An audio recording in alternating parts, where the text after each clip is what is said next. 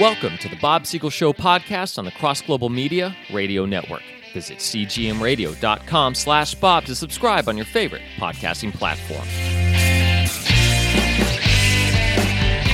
Always a pleasure to be joined by my good friend and co-host. Say hello to Jim Barrier. And happy first day of Advent to everyone. I don't know how many of you celebrate Advent, but it's really quite a... I don't. I'm a big Christmas person, but I wouldn't have known it was the first day of Advent, for what that's worth. It is. I didn't think about it much until a few years ago. Some friends of mine who are pastors in the UK said, it's sad that in the US you don't celebrate Advent. And I guess they do it a lot over there. So I looked it up, and it's really got some great traditions. Advent means arrival. So it celebrates the coming Messiah, but then it also looks forward to the return of Christ. So it's a pretty neat thing. So go get an Advent calendar if you really want to get into it.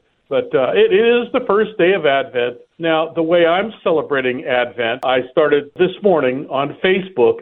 Every day between now and Christmas Day, I will post a music video of some of my favorite Christmas music. And they're all instrumentals, so I don't want, that way people can just enjoy the music. Does the instrumental include that one with the dog barking to Jingle Bells? That's technically instrumental. No, sir. No.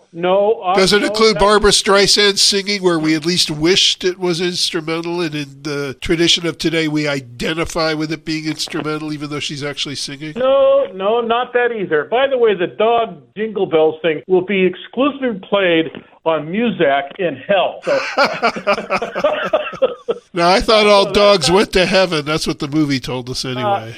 No, but the recording, even dogs don't like I get a kick out of that one, and I'll pick that song against Babs singing Jingle Bells any day of the week and twice on Sunday. Well, and twice on the first day of Advent. Well, that's right. So, okay, how's that for an introduction? Hi, Bob. Barrier and Siegel breaking in the Christmas season. I'll tell you, we should take this show on the road, and many people agree with us. I should say I like Streisand as a singer. I've made this disclaimer before. Can't stand her as a political commentator. But when she shuts up about things she doesn't know what she's talking about, she's a phenomenal singer. But her version of Jingle Bells, I don't know what was in the Kool-Aid when they came up with that idea. Money. Making money. That's what was in it. So anyway, there's a lot of artists, musicians, actors, people in the creative industry whose politics I do not agree with, but I do appreciate their work. And anytime I have a chance to talk to people in those fields, I like to point out that the reason they are creative is because they have the DNA of the creator of the universe in them. And it's an interesting approach. That's a good point, because we really can't give our talents credit to ourselves. We've got to give the credit to God. It's a gift. I do love the Christmas music, though. I started immediately. I'm like you. I'm not going to wait till December or Christmas week. I start Thanksgiving week, and you start earlier than I do. You start November. I start the beginning of November. Yeah. And then I'll play it all winter, January, February. Yeah. March, if the weather seems more like spring, I'll stop. If it still seems wintry, that part of March that comes in like a lion, I may even play them then. Hey, I'm all for it myself. I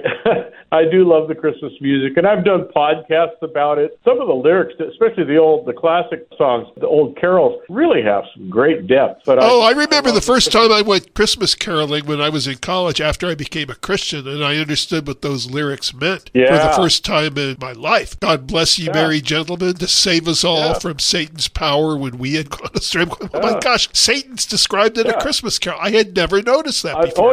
We just sing these things, they roll off of our lips, and we don't even think about what we're singing or saying. And one of the things I love about it, you mentioned Barbara, but lots of musicians do Christmas music. Neil Diamond did a Christmas album. He's Jewish. People like Mick Jagger and Keith Richards of the Rolling Stones have recorded. They know it's what the population wants. They know it makes money. So I'll throw out there Yoko Ono. Did some Christmas songs too. So I'm going to tell you what, you can just throw Yoko Ono right back. I don't even know what Yoko Ono believed. Do you know what religion Yoko Ono was? Not on the top of my head. I can look it up. But in general, she's just a weird musician. She probably worshipped the Beatles when they thought they were more popular than Jesus. Well, the truth is, on one of John's early solo albums, he did a song called God, and then went on to say he didn't believe in anything. He named all the religions, didn't believe anything, and then the punchline was, I just believe in me, Yoko and me. So that's what she believes, I'm sure. Anyway, not a big It's the old adage, I used to be an atheist until I discovered I was God. Yeah. Let's add some of Shirley MacLaine, when she discovered she was God. And I always wanted to say, Shirley, why don't you just make a small planet for me? You don't even have to make the universe. Just make a small planet if you're God. There's a lot of crazy stuff out there right now. It's kind of frightening, the philosophies and things that are being taught and accepted that people just swallow hook, line, and sinker. I don't know. I get so close to just giving up. But I can't. I still believe, and I'm gonna say something here. There is a much misunderstood phrase and misused phrase, and people say this all the time. God has everything under control. Well, the reality is he created man with a free will, so much of the world is out of control. Most of the world is out of control. If God is in control of every single thing that's happening, man, he's doing a lousy job. Well, it's in control in the sense that he could intervene anytime if he wanted to, but for the most part, he leaves it up to our free will. Yeah. And then holds us accountable for what we will do. Yeah, but I don't like that phrase when Christians use it because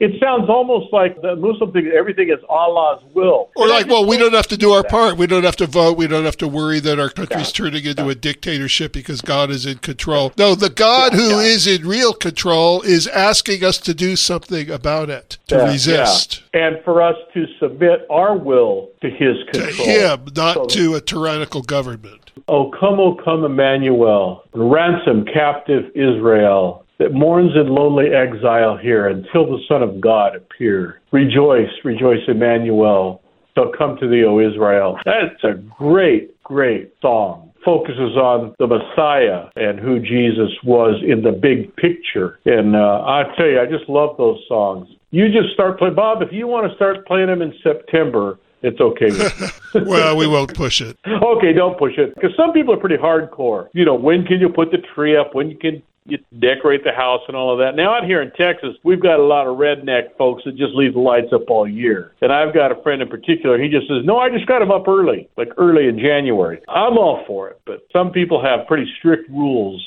about when you can play Christmas music, when you can decorate. Even, can you open one present on Christmas Eve, or do you have to wait till Christmas morning to open them all? We have funny traditions in our families and in our culture. But I'll tell you what, as long as you're celebrating something about the Lord, and that's what I love about Christmas maybe more than anything, is that you get people, and whether they know it or not, whether they know Jesus personally or not, they're actually celebrating the birth of the Christ child. And I just love that about this holiday and this season. And we were talking about music. Mick Jagger, Keith Richards, Bruce Springsteen, all of them have recorded Christmas music. And I love that because these are people that are very non-religious and many times very anti-religion. But boy, when Christmas rolls around, they sing songs and they don't even realize the power of the lyrics in the songs that they're singing. And so I love that about it. And I will celebrate Christmas as long as I have breath. I love the fact that you have bought into that as well. And it's still November, isn't it? Yeah, just for the next few days. Yeah, that's okay. I'm good for it. I have 5 different Christmas playlists on my phone, and it's just crazy. I have one that's all instrumentals. I have one that's all oldies, 60s groups. I have a whole bunch of different themes that I try to follow. Anyway, we're running out of time here. I know that's happening, but I want to wish everybody out there wonderful time during the holidays. Don't get stressed out, folks. For some reason, Americans particularly, we just get stressed out during the holiday season. And it's just the word holiday. It should be a holy day. It should be a day of rest. It should be a time when you're with family and you're not freaking out with the traffic and the shoppers. I don't go out on Black Friday and go shopping. I will not do it because I don't need the stress. Focus more on the things that are important. Let the true meaning of these holidays come through. During Thanksgiving, give thanks.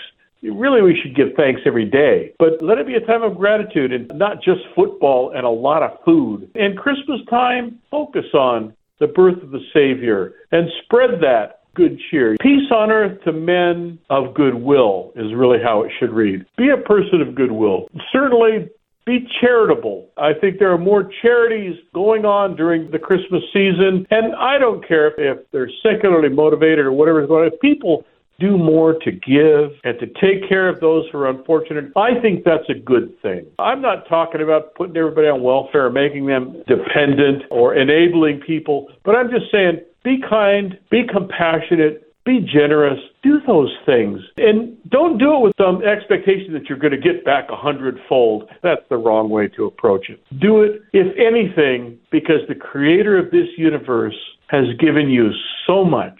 And it's just a little drop in the bucket if you give to somebody else, whether it's money or kindness or a meal or just a smile or a hug. We should all be about that. At least start that in the holidays. Maybe it'll carry over. And maybe 2023, it freaks me out to even say 2023, but maybe next year we'll step it up a little more and we'll be more charitable. We'll be more loving. We'll be more kind and compassionate toward each other. We certainly could use that. And, wow, boy, I don't know. I just kind of went off there. Oh, that's okay. Well, yeah, just about went off to the edge of the show. But, Jim, it's always great having you. We'll have you back. All right. We'll see you next time, everybody. Thanks a lot. Okay. The Bob Siegel Show podcast is a production of Bob Siegel and Cross Global Media. Visit us online and subscribe to the show at cgmradio.com/Bob.